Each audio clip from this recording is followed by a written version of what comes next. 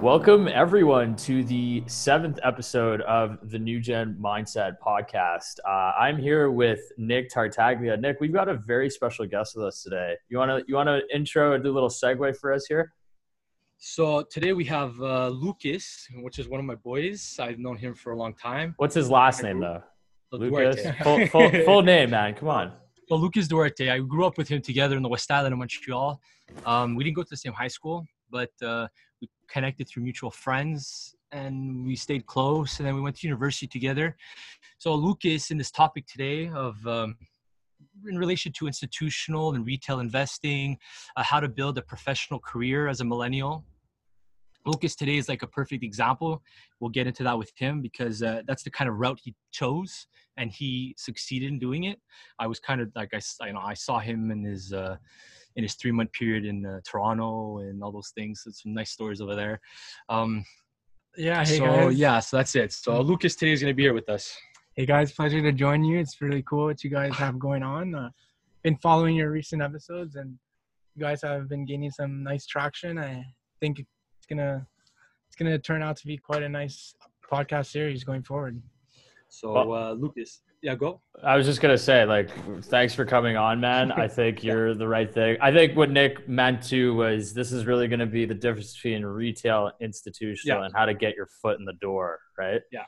As a professional. So Lucas, before we make this like a really big conversation, why should the listeners, what experience do you have right now that makes our listeners realize, hey, like we should actually listen to this guy? Yeah. So actually my path, how I got to where I am was quite unique. Usually in finance, I'm sure studying finance, to get into the investment bank world requires stellar grades. Of course, you need to do volunteering. You need to somehow own your own business or be like the top dog to really stand out.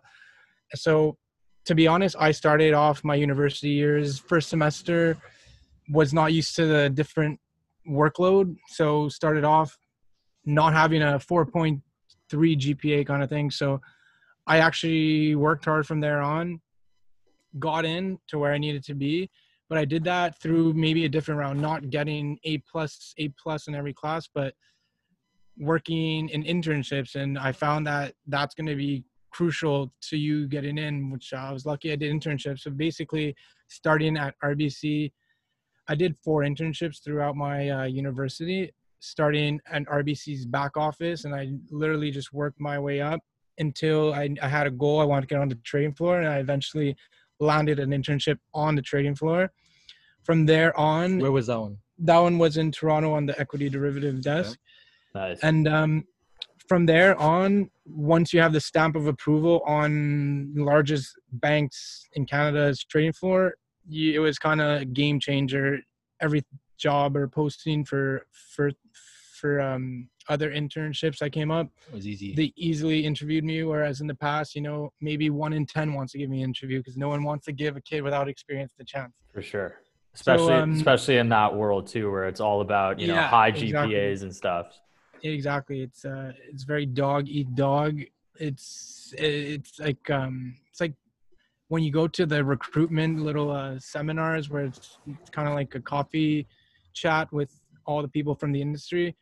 You see the students piling around people like little piranhas, and it's like, okay, how can I, you're fighting against like hundreds of kids for one job, and you gotta fake that you're like the best in the world. Do you think there's a lot of students that were trying to take the try to taking the route that led with experience and internships, or most students are just focused on their grades? You'll see the most successful of the students that really get into big jobs, let's say have a target to get into big American investment bank or whatever it may be.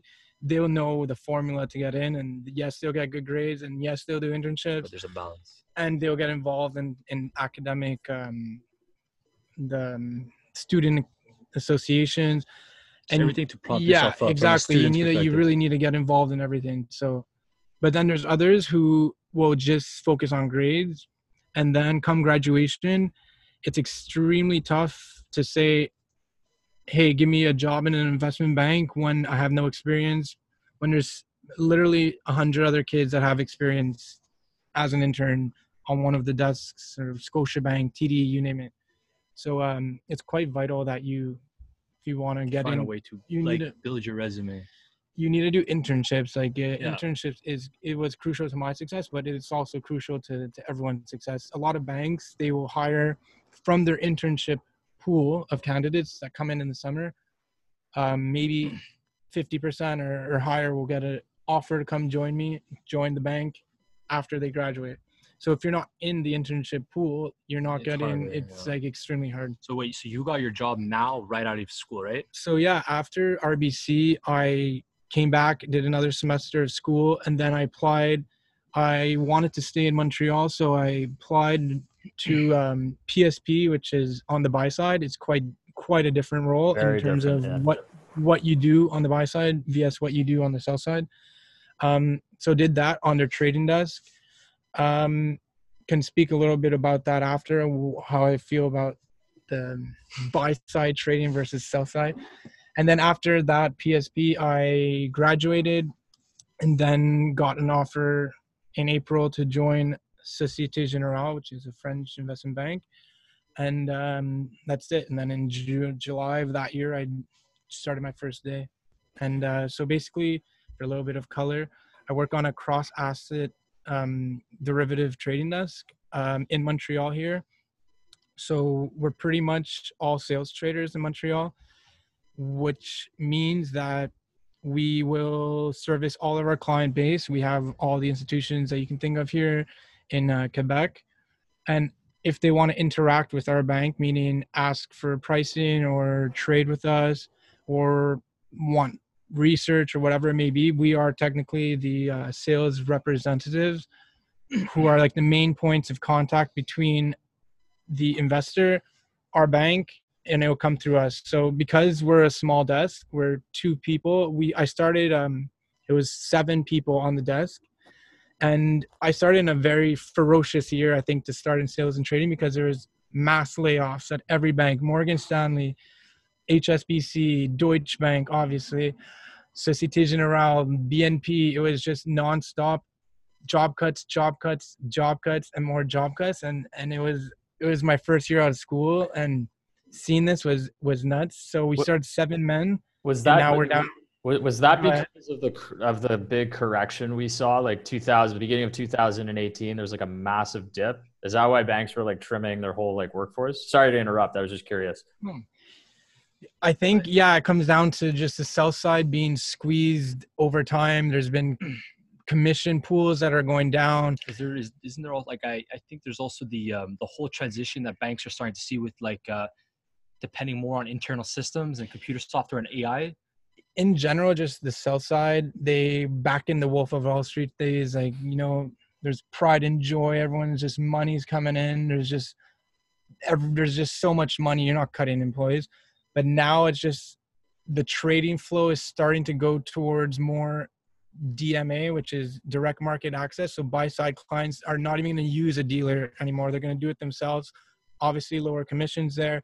There's so many different sources of liquidity and cost cutting going on the buy side, that they're trying to reduce the amount they pay to brokers. And so the sell side has seen at least like 30% decrease in commissions and trading revenues in the last like 10 years. So with that, the staff has to shrink, and unfortunately bonus pools, of course, get hit as well. But you survived. So that's it. So I started, there were 7 people, and now they're down to 2, just me, actually 3, but one's commodities. I don't work on the commodities desk, but just me and a senior and guy. So it was several seniors and me, and now it's just 1 junior and 1 senior. So quite an interesting time to join. For me, actually, it was a excellent opportunity, because I, by the nature of just being thrown on the desk and being shorthanded, I had to assume a lot of responsibilities. Many clients that we cover, there's big ones, there's small ones, there's different types, and some of the responsibility just totally went to me. Hey, you take over this. You're going to be the guy who does this client. I can't deal with that. Like, we're 2 people. You need to give some to the other guy. So that's why I stepped up, and that it was an excellent experience for me. And even now, like I'm touching cross asset trading desk means we're doing anything our client wants to trade. So it could be bonds, FX, equities, and obviously we're on derivatives, so swaps, futures, options, and then there's more exotic products. And that's it. So I have to learn all these products. I'm on a cross asset desk. And then now on top of it, we're shorthanded. So now I have to assume more senior responsibilities, covering clients, trading for clients, putting out trade ideas or research in front of the clients I cover. And so that's more or less it. So not only have you had sort of a chip on your shoulder since the get-go, right? Because you talked about, okay, I didn't have like the 4.0 or 4.2 GPA, but you like really worked your ass off to like get to this point. So like, and that's also kind of like what Nick and I, like we admire people that do that. Like if you have your chip on your shoulder, like, and you have the will and effort to go out and work hard and get to where you want to be, I think that's like, kudos to you, man. And like that's what's really cool. Now, I think the main thing though that the listeners might not understand quite well right now, I think, is just what's really the difference between the buy side and the sell side, right? Because that's sort of under the institutional side. So maybe just talk about that before we kind of get into like, you know, the whole conversation of the situation we're in right now. Sure. So the sell side, which and the buy side. So the sell side, pretty much as the term suggests, you're selling products, right? So the bank will have a bunch of stuff, whether it's securities, indices, or whatever, and they're going to try and sell that to the buy side. The buy side, they're going to be managing money. They're going to be taking risk, discretionary decisions, trade, and basically investing this money for their whoever whether it's a pension or whatever. So on the buy side, it's extremely different if you're going to get into trading. I'm going to talk about trading specifically because that's my domain. I'm not really into portfolio management. So on the trading desk, on a buy side, many people don't know this, but you're not actually trading. You're not taking discretionary decisions and trading stocks on your own. So what you do, most buy sides are set up. Most buy side shops are set up that they have a centralized trading desk. And they have many internal PMs managing money. It could be a long short equity fund. Another one's doing an international fund. Hundreds, or maybe not hundreds, but there's quite a few PMs and internal funds managing money. And every time they have an order or they're selling or buying a security, they're going to route that order to the centralized trading desk.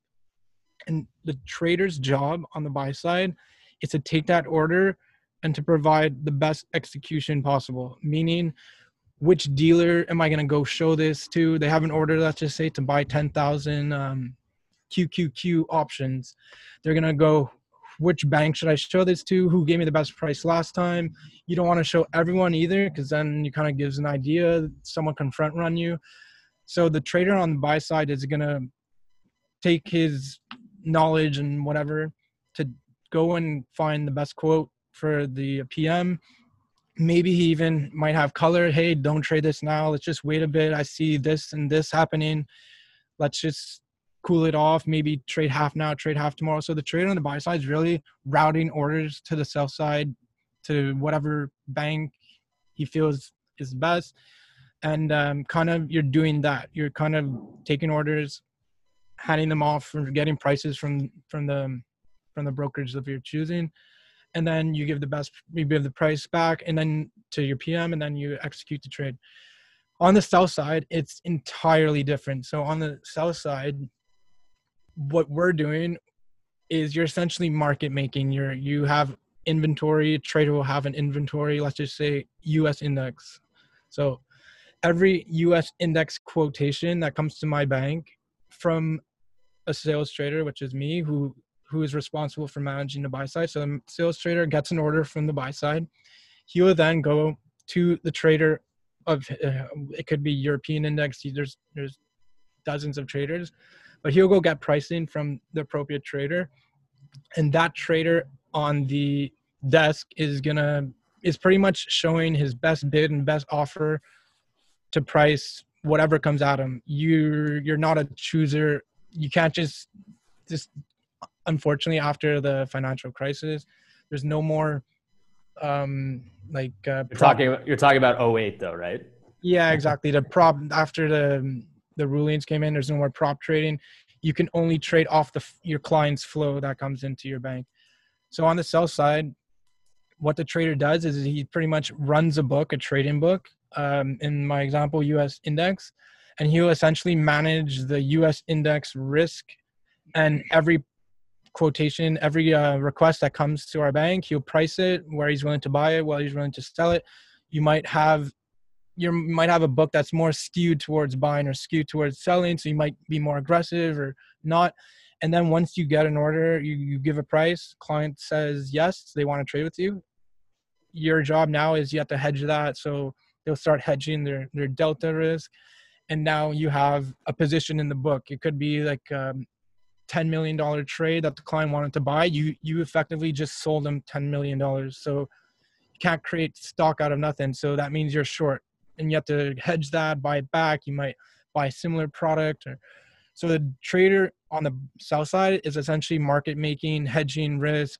He's managing a book, and that's where like the real when I say trading happens, it's more people's vision of a sell side trader. Right. So when all those order quotes are coming in, like that's really what's happening behind the scenes, right?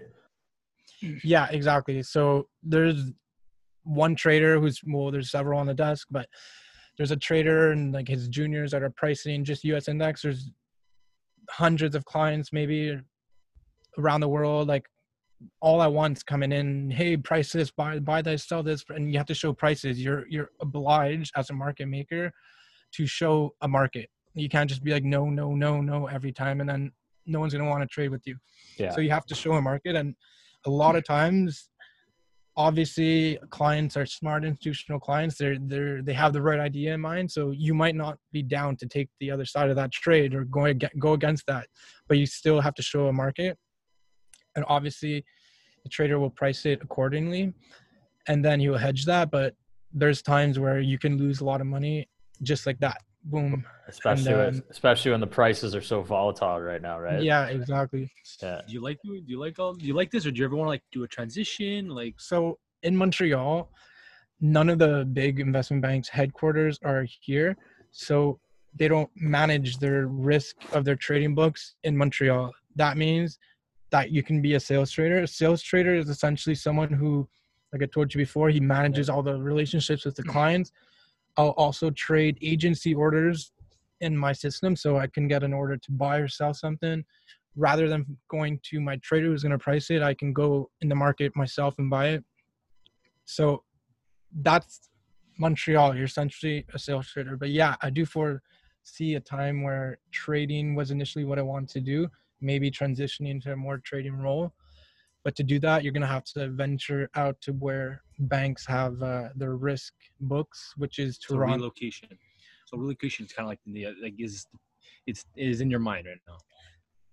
If I were to pursue a career in trading, yeah, at a sell side institution bank, yes, essentially, I'll have to make a move to Toronto or New York, Hong Kong, something like that. Nice.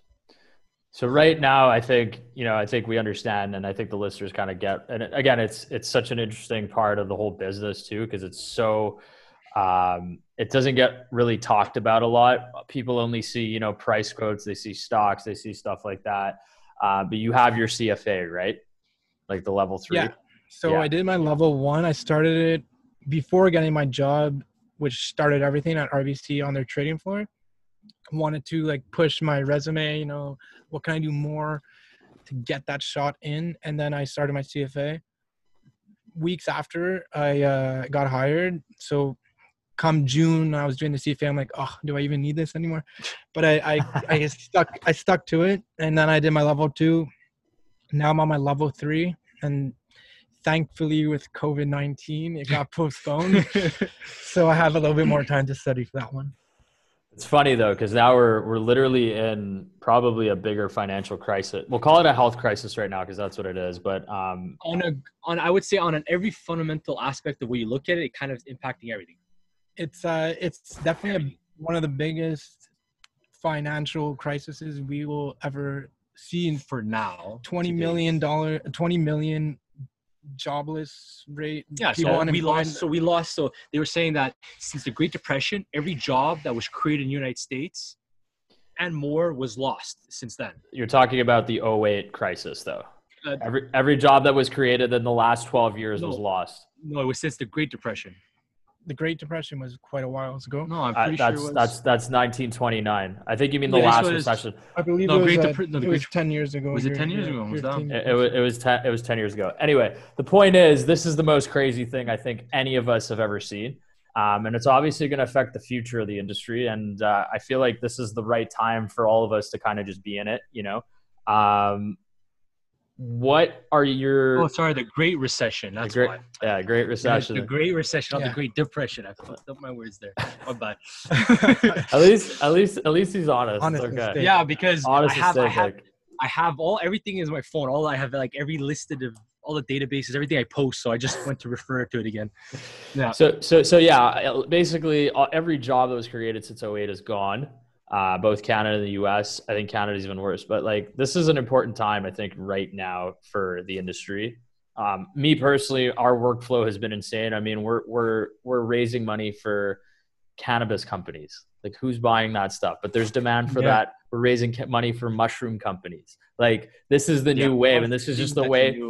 Yeah, it's just the way the industry works, right? So, like, what are you guys doing right now? Like, what are you doing, Lucas, in particular, right now? Or these last like 4 months that you've been at it? Like, what have you been doing, and what have your biggest takeaways been as a result of that? So doing on the trading desk at work or my personal? Both, whatever's career oriented. So personally, obviously this is a huge dip. What we're seeing right now in the market, which could bring like generational opportunities, and also So negative impact. what I'm looking for obviously is buy whatever's on sale at a good price that has tremendous value that I can hold On the going upside, forward. yeah. I think personally my view is skewed to hey, this recovery is too overzealous. I personally think that the market right now is trading at a 20 times forward PE multiple. In the highest it's ever been in the last 10 years was 23. So because of the tech. you're essentially paying full price right now if you're going to go long the S&P. Well, they're also like, look, Microsoft is almost back at full-time high. Amazon pushed new all-time highs. Apple is not far off. Like the tech, Exactly. And how heavy segmented is the indexes based off of tech? Yeah, it's the top 5 companies in the S&P 500 are responsible for, I think, some ludicrous percentage of the movement. So if they're moving forward, because I look at all these companies are worth trillions of dollars, roughly around $1 trillion, this and that. So if you have 5 companies worth around $1 trillion, all moving forward, obviously it's going to push the market in a direction, but they're all tech based. So that's why I think that like when I'm looking at the way I'm looking at sectors and industries now from a fundamentals perspective, there's a switch occurring. So tech has a better outlook than most industrial manufacturing companies. So I kind of see why Amazon is killing it, because all the little guys can't do shit. So Amazon is doing well. It's an opportunity right now for a lot of tech companies. Exactly. So in my personal accounts, I'm looking to go long, but I do think that maybe another dip is warranted. We're about to see 20 million people unemployed. There's going to be economic consequences. We already have China in the first quarter recession and negative GDP. We have Hong Kong in the first quarter negative GDP. We have the whole world that's about to enter that. And most importantly, not everyone's going to get their job back when this is done. Restaurant industry, for example, tourism, a lot is going to be reduced. And I think restaurants are the big one. Right?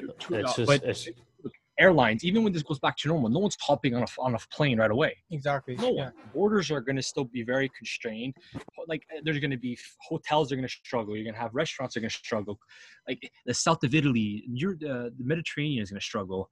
Major cities like New York who have apparently tourism. Sicily is paying people to come visit the island. Oh yeah, they're going to pay they're paying the hotels and stuff to give extremely reduced prices. So this way, us tourist people, we can go. But like, who wants to go when there's still the problem going on? And exactly from an economic perspective, when a massive crash happens, people have sentimental attachment to what just happened, and they'll start saving more. They'll Less decrease spending. consumption, Yeah. and it just the economic machine, how it works. Well, if you increase saving, decrease consumption, the economy Yeah, is not going to shrinks, churn exactly. as much as what it used to in the past. It's going to take a Right. couple of years at least. So, getting back to topic, anyways, my personal view, I would wait for a little drop here, start buying some stocks.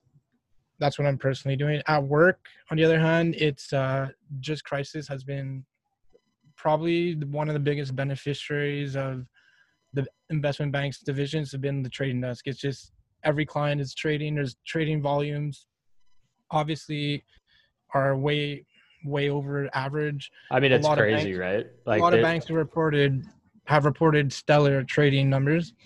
So yeah, exactly. It's crazy. It's everyone wanted to take advantage, buy, sell, buy this, buy that. So it's been quite nuts actually going the last You would, one. Dan, you would like his because he's been playing oil for a bit. Yeah, I did a Because he's been playing it too. nice. I traded oil. I remember when I was on my student exchange, 2016. There's a oil crash where it touched $23. that's nothing compared to right now. Exactly. I remember making that trade and then went retraced to 40. I'm like, whoa. So like this oil thing that's going on right now, I was keeping an eye on it to see what's going on. But I think what the oil problem is something else on its own. It's a demand issue. It's demand, but yeah, exactly. It's primary demand, but there's also supply side is just so oversupplied. There's now floating storage going on. Like we've never seen this before. People literally cannot take delivery of physical oil because there's nowhere to store it. So that's where we saw like the negative WTI contract. But some crazy stuff. From everything I've seen at work, like being on energy calls and stuff, I don't know anyone who says this is going to recover anytime soon. It's at least a next very slow. The average consensus that I've seen is like 1 year to 2 years out. We're going to start to see $30 to $40 again. Some kind of recovery, right? Yeah, exactly. Like right now, it's just a huge shock to the market and huge oversupply that you can't get out of this by doing a little OPEC cut. Not little, that was a historical cut, but it's just not enough. So, yeah. And so if I were to ask you, because obviously you did the educational route, you did your grade, you did the CFA 1, you did your CFA 2. Do you think that's like the way, so your educational system in terms of what you did at school, did it actually help pertain to what you're doing now? Or was it a whole new learning process outside of school? So school has, for me, has benefited me by teaching me the business acumen to give you when you're doing an assignment or you're studying for your final to figure out methods of how to learn and figure out how to achieve that goal, which is like get that good grade.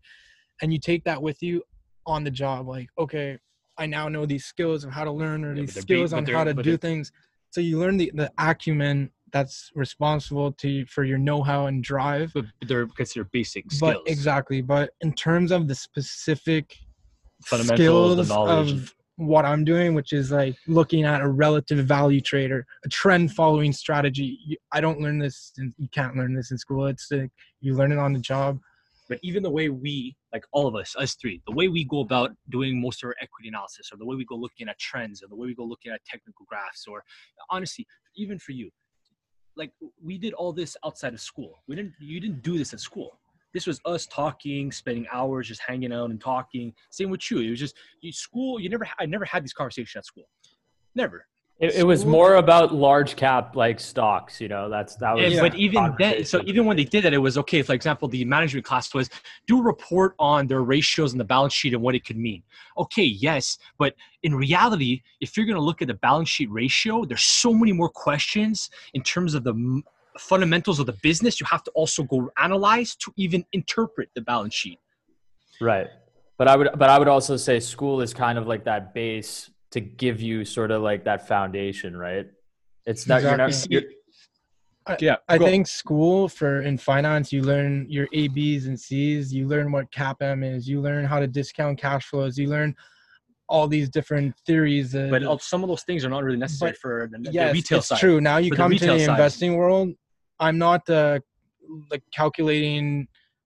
I'm not unlevering my beta or calculating a CAPM or finding out the efficient frontier. Like you kind of, it's nice to know. There is a separation. Like, look, most of the things if you're gonna go work, it depends your job. I think. Like, yes, if you're gonna go work on a equity derivative trading desk, don't expect for a formula you learned in Finance 101 to help you out. No, exactly. But the thing is, that's what we were saying before, though. There's a segregation. There's like a disconnect between the reality of going the institutional route and being the retail side. But I'll say this, that like.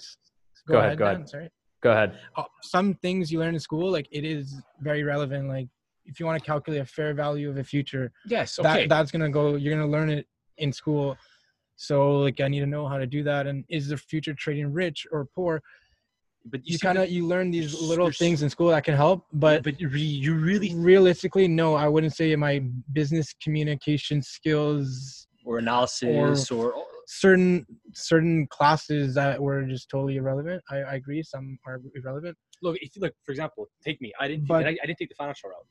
I took the accounting route. I have an accounting degree, but I didn't really pay attention. Con 308, the one we took at John Molson, you took that, right? Yeah.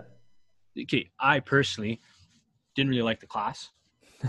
And I personally also, granted, I didn't really pay attention much in school, at university that is at least, but I didn't get it. I didn't get the picture of finance. You learn the A, B's, and C's in that class. What is discounting cash flows, for example. It's funny that you bring that up though, because like that basic finance class, I also just didn't like it. It was when I got to like the level, like the later on, where I was like, whoa, like that was like specific portfolio management, like that kind of like sparked a little bit of curiosity in my brain, you know? And then I feel like it's kind of on us to kind of go out. What I was going to say before was just like, yeah, there's always going to be a disconnect between stool and reality. It's just so funny. The stock market, there's a disconnect between the stock market and on the economy. So it's like finance has like this weird circle that's always like, everyone's always puzzled, even the professionals, right? Yeah. I think a lot of people don't realize the depth and the complexity that is the finance world. The finance world is about it's about how money moves. And literally everything about this world is the way money moves. It's seeing and learning about cross assets.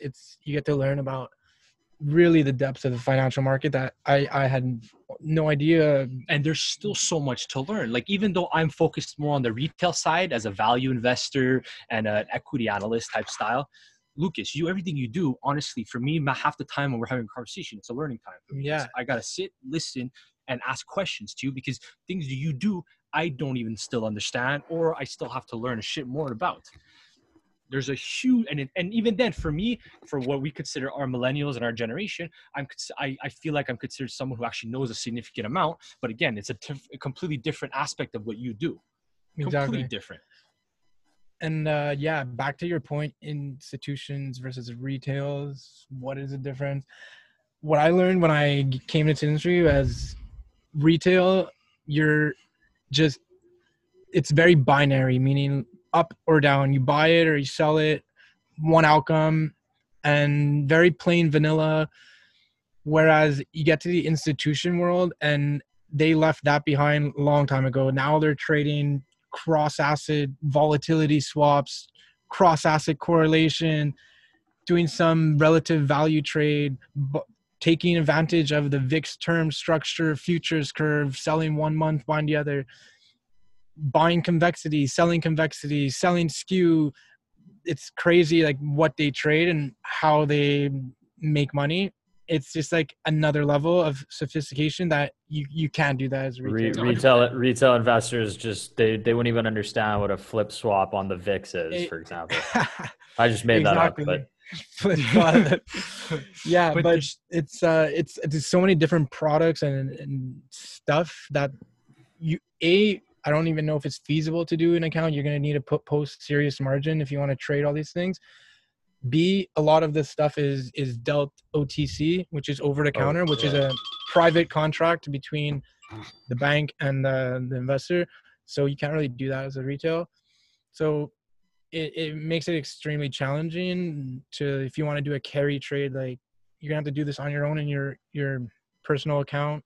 Post margin, you're gonna have to probably trade one contract because you don't meet the margin requirement for more. So it's like it's not even the same game. Do you guys think, like, because I didn't do the finance course in school, well, except for Com 308, I think I was the only one, right? I've done but me personally, I'm just talking about me. For me personally, I think the only one I did, because I did accounting, so me, I think it was only 308. Yeah, that would be the basic. Probably the only one that you have to do. Yeah. Yeah, exactly. So my question would be to this: do you think that the finance program did a good job at segregating the different categories or different parts of the finance world in terms of, like, in making it clear that there's the institutional side, there's the buyer side, there's the seller side, then there's the retail way? You have to choose your own courses pretty much once you get to the 400 levels. So if someone who's interested in private equity or private markets, they're not going to go learn about the public market. But do they make that clear to make you understand that, okay, if this is what you're trying to do, like, let's say you just want to learn, you want to be really good at personal wealth development. Okay, go take these type of classes. Oh, you want to work for an institution, you want to go look on the sell side, go learn these type of things. You're going to take the CFA route, go make sure you're focused on these type of classes. Like accounting, for example, they literally segregated. They say, if you're going to do your CPA, you must take these classes because it's going to help you. Things like that. But did it do that? Does it do that for you? There's no cookie cutter thing that's presented in a way that, hey, take these courses if you want to do public markets. Hey, take these courses if you want to do private markets. Hey, take these if you want. You kind of like do your own research and figure out what interests you. Do you think most finance guys now coming out of these programs, like everyone that I know, do you think they're headed in the direction you're heading, or they're completely doing like minimal stuff in the world of finance? It depends. I've been in student associations with people who are go-getters like me and you. Yeah, but then get involved and have good grades. Like the majority, not the minority. Those people have a goal and they know where they want to be, and they'll get their internships and they'll get in. The majority, like I've been on soccer teams with people in finance, and they just kind of cruise by, graduate, and now they decide what they want to do. So they assume that by then it's like too late. You don't have your internship. So they assume, like, these are the people that are assuming that the degree itself is going to dictate an outcome, when there's so much more learning to be done. And it's like, as Dan, like you. I think it also comes. I also think it just comes down to having a goal too, right? Like the perfect example with Lucas was like, hey, he's like, Lucas said, he's like, I want to be in sales and trading. You had that in your second year of university. You wrote that down somewhere. You're like, I'm going to do this. What do I have to get there?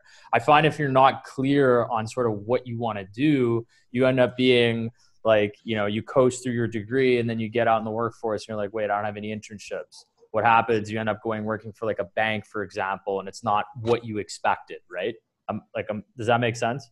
Yeah, but I feel like it's kind of like me. Like I go into university, I did not at all remotely even come out thinking that my outcome was going to be, I'm going into finance, I'm going to become an investor, I'm going to be doing this, and like that was nowhere near remotely my outlook. Fair enough. I guess that's like probably a problem with the school system in general. It forces you to choose what you want to do at a young age, and if you don't know then, you're probably going to be at disadvantage later because you didn't decide and you didn't do the right steps. It's like going to a candy shop, but they block off 98% of the room and they say the only have option is these two, but there's so much more. But no, you're in a boat. I think a lot of people that I know, same thing. They don't know by 20 years old what they want to do for the rest of their life. Well, look, when I was going to university, I personally believed that my outcome was going to be project management of sorts.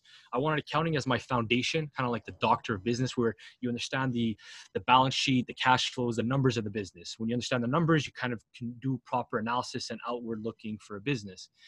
So my mindset was, let me be a project manager. Let me run different departments. Let me be included in multiple different aspects of the business. Ironically, looking at equity analysis, it kind of has that same fundamental aspect that you can just look and analyze all kinds of aspects of the business and then project forward a value thesis on the business. And that's when you then enter with a buy or selling position. Exactly.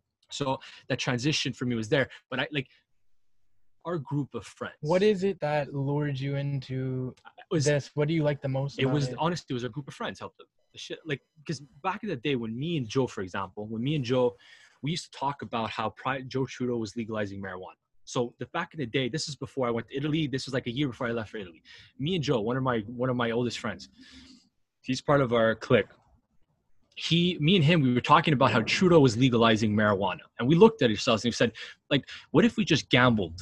Like, our perception of investing at the beginning was pure gambling. It was, what if we just gambled and we put a bit of money in the stock market? That was our perception. Let's just put it in before it becomes legal, before all these things, before people are talking about it, before the momentum builds. Let's just enter. Let's see what happens. I left for Italy, so I graduated. I was the first one. I get out, I go to Italy, and then when I come back, while I'm over there, you guys had started invested. You guys had officially entered.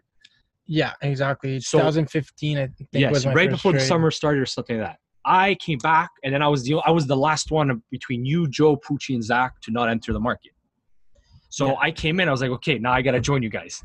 Okay, let's do this so for So that was, the group helped me. It be Nice. part of the group. So I entered, and then from there, it just became an obsession of understanding how my money is being placed and what's happening to my money. Well, I think it was also because we also made a pretty good amount of money playing cannabis stocks. Like that feeling when you get like a pretty good return and you're looking at your trading account, you're like, I actually just made some money. That probably inspires a lot of people, right? That's what got me going. I was like, wow, I actually know how to day trade. Yeah. I think my portfolio here. Everyone made money during those years, and then it got to the point where your hair cutter is talking about weed stocks. I think that's early signal for an exit. We got in on like Aurora when it was $2, Canopy when it was like $5 to $10 range, and then you hear a year after it's legal, people, I bought it at $50, I bought it at $60, and I'm looking at them. You guys are either going really freaking long, or you just take a loss because it's coming back down.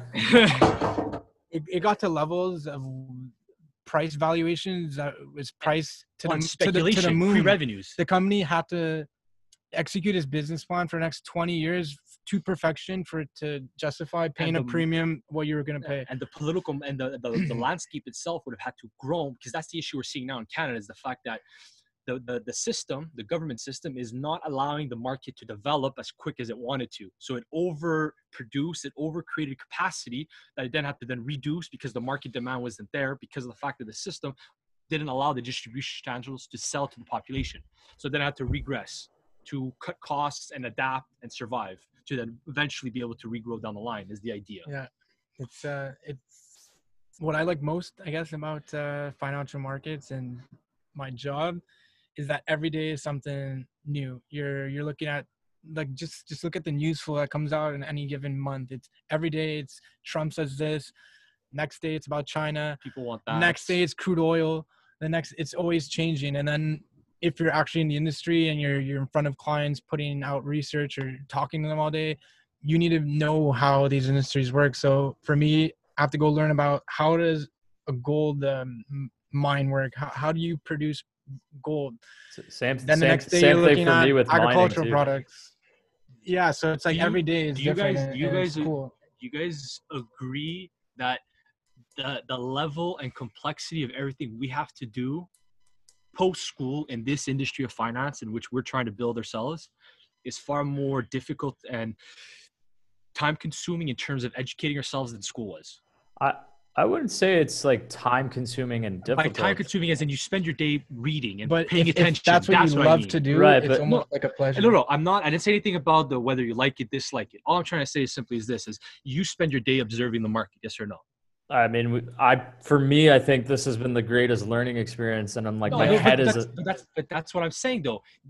The amount I think it's a passion though, right? Like if you to Lucas's point, if you have a passion about this, it doesn't feel like work. You know, but that was never the question.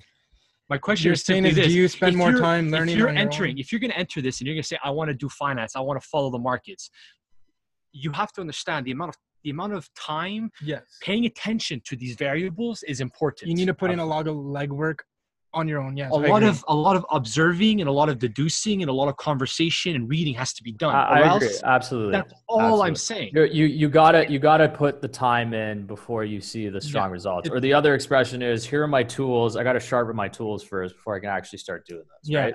That's what you mean, right? It's almost like so it would be like school giving you a plank of sheet of metal and then saying, now it's up to me to carve something out of it and actually use it. Yeah, I think that's just life in general, right? It comes down Yeah, to really it anything. truly Us, it's is. just a really unique situation with financial markets. It's the whole world is connected. We live on an I just economic found, planet, right? yeah, but the world So is economic. Anything that makes the world yeah, move. The reason why we drive a car, the reason how we drive the car, the reason why we go out and go to the store is because we have money. How do we make money? Because we have businesses. How do businesses work? Because people want things. Okay, so because there's a psychological demand, businesses come out and they create something. But there's a whole cycle to everything that goes on in this world. So for me, from a intellectual perspective, I freaking love this world because you learn everything and anything, and you can Exactly. indulge conversations day in and day out about it. Cross industry, cross assets. You're And looking at this, you're looking at you that, and can never be bored. you need to just dig deeper and just learn more. There's a lot. Anyone, even I know bosses that are 50 years in the industry, they're learning every day. Like every day is something new and something else to look at. Because the market moves forward. So the moment you stop, Coronavirus, it for moves example, forward. this is You're just unprecedented. No one, you couldn't have predicted this. or studied its outcomes. We knew that the market was high. That we all agreed on. But we did not see this outlook. We just saw maybe a pullback, a significant pullback. well, The market they were was pricing it. They were pricing in as some kind of a recession. This just magnified everything, right? Yeah. Well, Earnings were if you want to look at like before all this, to say for a recession, it would imply that there was a negative growth. Employment was still at all-time highs. People were still spending at all-time highs. what it is, we passed peak cycle because earnings were slowing. Like, yes, they're growing, but they're growing at a slower pace.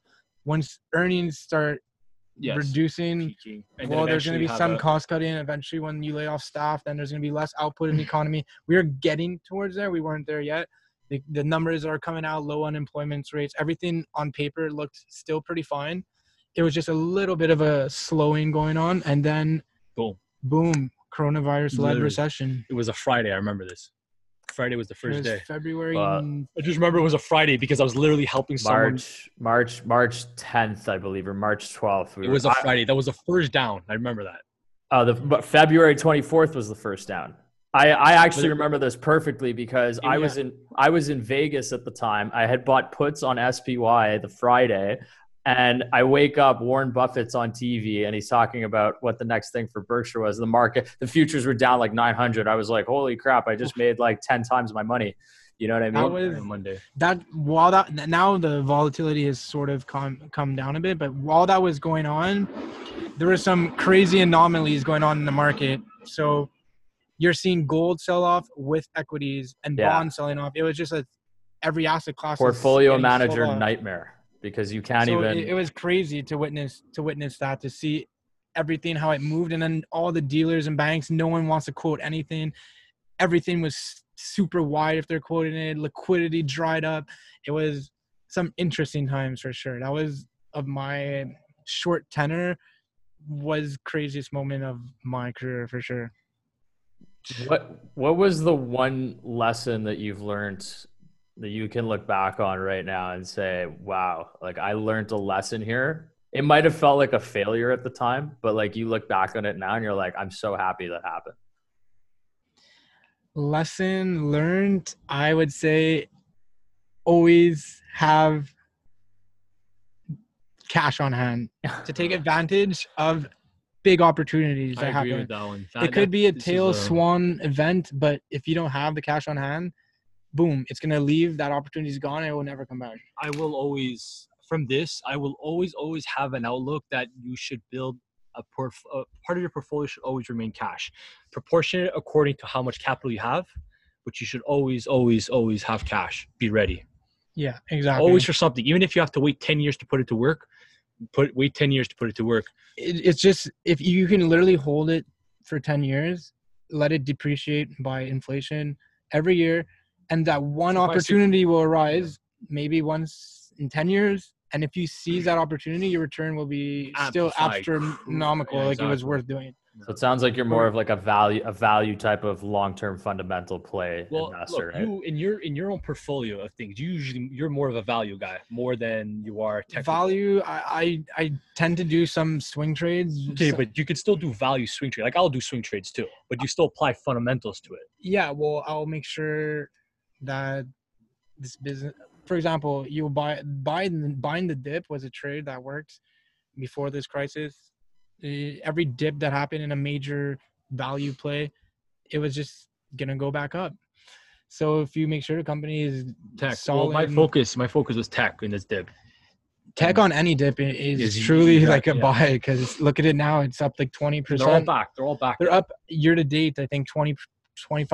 And it's like every other stock is down. So there you go. It goes to show that tech is untouchable. And it's the Yeah. pivotal point for her. The QQQ, I'm just looking at it here, almost has like a V type of bounce here. Yeah, it's crazy. It's definitely a strong sector for sure. So Yeah. what's interesting too is, again, like, you know, there's so many lessons that we're taking right now. What's like one thing you want to leave the listeners with to kind of like, so first of all, most of the listeners, they're either curious to learn more about finance, or they're probably kind of in like the early part of their careers, like all of us are. But like, what's one thing you would say is like the most important thing for them to kind of break into the industry? I would say to the listeners who maybe it's very competitive finance, you know, there's like 500 plus applicants for one job. So it might be discouraging at times. I can't make it. But what I would say to them is to focus on their goals, do what they need to do at home, study after hours, put in that work to get those skills, work on projects if you need to. Don't give up, and don't let someone tell you that you don't have a 4.0 GPA, you can't get in. Don't let that affect your motivation and drive to try and break into the industry, because you could work on stuff. You can get an internship, work up slowly, get another one, and then eventually get your opportunity to come in the field. So don't give up and keep working on yourself until you have the skills, I guess. Solid. I just want to, I think a lot of people also need to realize that even if, let's say, you cannot establish a professional career in the world of finance, let's say you can, and that was the route you want to take, you also have access as a retail person to be able to build your own personal wealth because of the finance world. If the professional route doesn't work for you, or it doesn't happen, you can still have access to the market and still build your own personal wealth. I'm not in it. I'm not in the actual, I'm not part of an institution. I'm not part of the real part of companies. I'm building my own little niche, my own little place, but I still have access to the capital markets, and I can still build my entire wealth through it. Well, I think it's also because like we're in a world now where anybody can open a discounted brokerage account and start learning and start trading. I also think that like if you're trying to build wealth, and maybe Lucas, you can chime in on this, is don't use a practice account, right? I find the best lesson that you could get, and this just you nailed it perfectly, is start trading your own money, right? If you want to take the trading route. If you're not that worried, go in the investment round, look for good balance sheet items. But like, it's better to learn how to lose your own money first, because that actually teaches you sort of the emotional aspect of it, you know, and then you're able to kind of control it later on when you see crazy stuff like this happening, right? Exactly. Yeah. You feel a connection. I think trading is a very psychological game. Huge. And you're going to sell into fear because everyone's sold, and then secure a loss, or it's very psychological to hold on to something and see it move, or see something that's deeply distressed. Take a restaurant company in the COVID crisis, Lightspeed, for example. Everyone's selling this stock, and then there's a certain emotional attachment. Okay, this must mean it's garbage, but no, look at it now. It's already done almost 100% from where it was. So it's like there is some psychological aspect. Was that just a pure psychological bounce, or was it? Well, it's just because that was like, I think investors. I think it was oversold at that point. It was oversold at that point. It went down way like half of what it was at IPO. But let's say yes, 20%. Their business is affected in 1 year of cash flows, maybe 2 years of cash flows, but that's only assuming that let's say the restaurant market is this big. Okay, so you have 1,000 restaurants opened. Okay, so and you own 1,000% of it. If 20% of the market goes bankrupt, so a bunch of restaurants vanish. You have now 800 left. Yes. Okay, well now your piece of the pie just shrank, and now you have to wait for an outlook where you have more restaurants that open back up to then regain that same market position. Mm-hmm.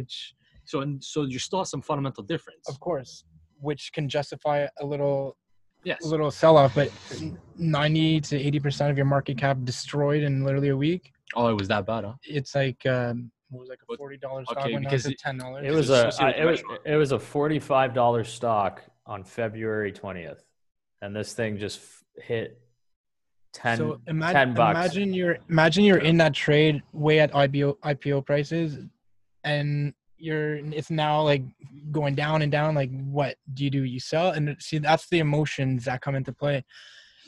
So what you were saying before, definitely trading your own money. Yeah. You learn how to deal with those emotions, and It's the to biggest trade. lesson. Don't get me wrong. I've done horrible trades off emotion. We but all have. We're all guilty of from it. Like I find that's the best lesson though. Like I did not. So I'm gonna share this, but my biggest lesson was Aurora. Okay, I owned it shitload at what, $2, and I had a lot of money in it. I did not sell it at 15, and I was up $75,000. the greed.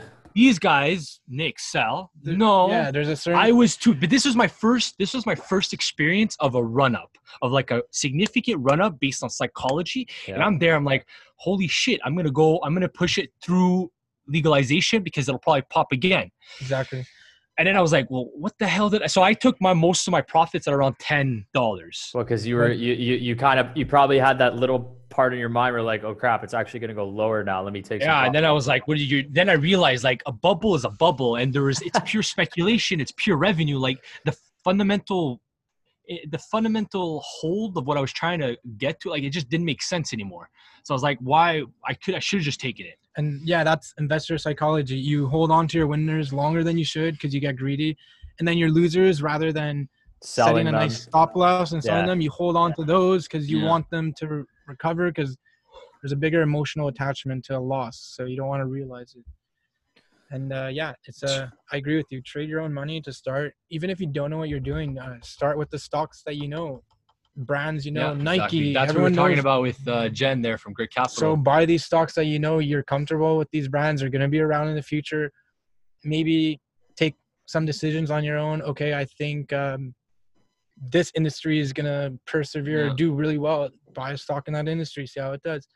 And trading on your own is definitely a good lesson. But it also helps. I feel like also if you're going to enter this world, it helps to have a network of people to kind of talk to and collaborate with. But also be wary when a stock is too cheap. There's usually a reason for that. My first trade was 2015. This is National Bank of Greece.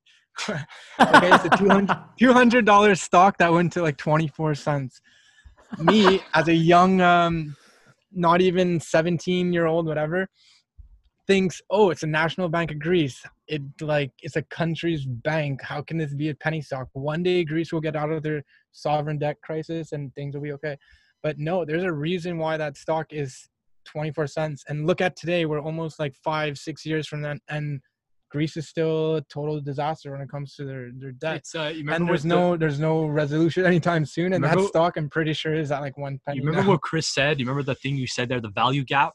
For like example, we used it in reference to Air Canada. How, for example, okay, because the all-time high is $100, something dips to $20, it means that the upside is back to 100. Right. And no, it doesn't. It doesn't, right? Because people have this tendency, and it was funny because I had gotten a lot of questions while the crash was happening. Everyone's like, "Do I buy banks? Do I buy Air Canada? Do I buy airlines?" And the one thing I said, I'm like, the first question you have to ask is like, is the macro situation favorable for them in the short run? Most of them said no. The fundamentals, look at their balance sheet, right? It's completely – airlines is a perfect example. Like, and there's a reason why Warren Buffett is not investing in that right now. Yeah. I was – when he made his first position, when everything was happening, and I saw Buffett. He put – like, I'm there shitting on airlines. All of a sudden, I see Buffett make a position in Delta. He entered a position in Delta. I remember that, yeah. In my mind, I'm going, what the hell is he doing? Either I'm completely stupid or he did something – that he just didn't realize the the fundamental shift, and like he's gonna eventually regret that. And then guess what? A month later, what does he say? He sold all airlines because it was a mistake. He realized he admitted it too. So like that's again, I admire that. If somebody can admit they screwed up, that's huge. And he played the value gap. He saw, well, Delta just took a massive dip. I'm going to buy it cheap. And then after realized, wait, no, that doesn't make sense. It's not the same type of business anymore. Yeah, exactly. it's a challenging environment for airlines, Yeah. and a lot of them came into this crisis over leveraged. So American Airlines was the worst balance sheet Yeah. going into this, and there's target prices for American Airlines of 1 penny Oh, I'm not even. because I feel. even this is a close. disaster for I them. feel right now. I'm not even gonna lie. I would bet that some of them are gonna end up transitioning over into the private sector rather than remain public companies. Yeah. We'll So- see. I mean, as long as the government doesn't bail them out, right? Because that's really the next thing. I think they will. Potentially. I mean, who knows? Anyway, Lucas, where can they find you on social media? Do you have the gram? Do you use Instagram? LinkedIn. I I'll direct your viewers from my LinkedIn. I'll be glad to take them questions and sit for coffee one day if you want to learn more. Are you gonna answer everybody's questions? How to break into? You're gonna answer. I have usually people reach out to me. I was making a joke. Like, let's say 100 people start saying, "Oh, Lucas, I want to meet you." You're gonna go meet 100 people. Okay, well, it's not feasible. That's 100 opportunities. What do you mean? Yeah, but no, I think I'm a firm believer in helping people out. When I started, I reached out to people on LinkedIn, gave them questions. They were all happy to help me. So pay it forward. If people want to ask me stuff, by all means, go ahead. Yeah. Awesome, man. Awesome. Anyway, interesting time right now. We're going to get through this. Thanks so much for coming on. We'll definitely keep you in the loop and obviously have you on in further segments when stuff starts to get more when stuff starts to materialize, right, in terms of economic stuff. So appreciate it, man. Thanks, guys. Thanks for having me, and all the best. And I hope you manage this coronavirus downturn appropriately and make some money off of it, maybe. Yeah. That is the Take goal. care, guys. All right. See you.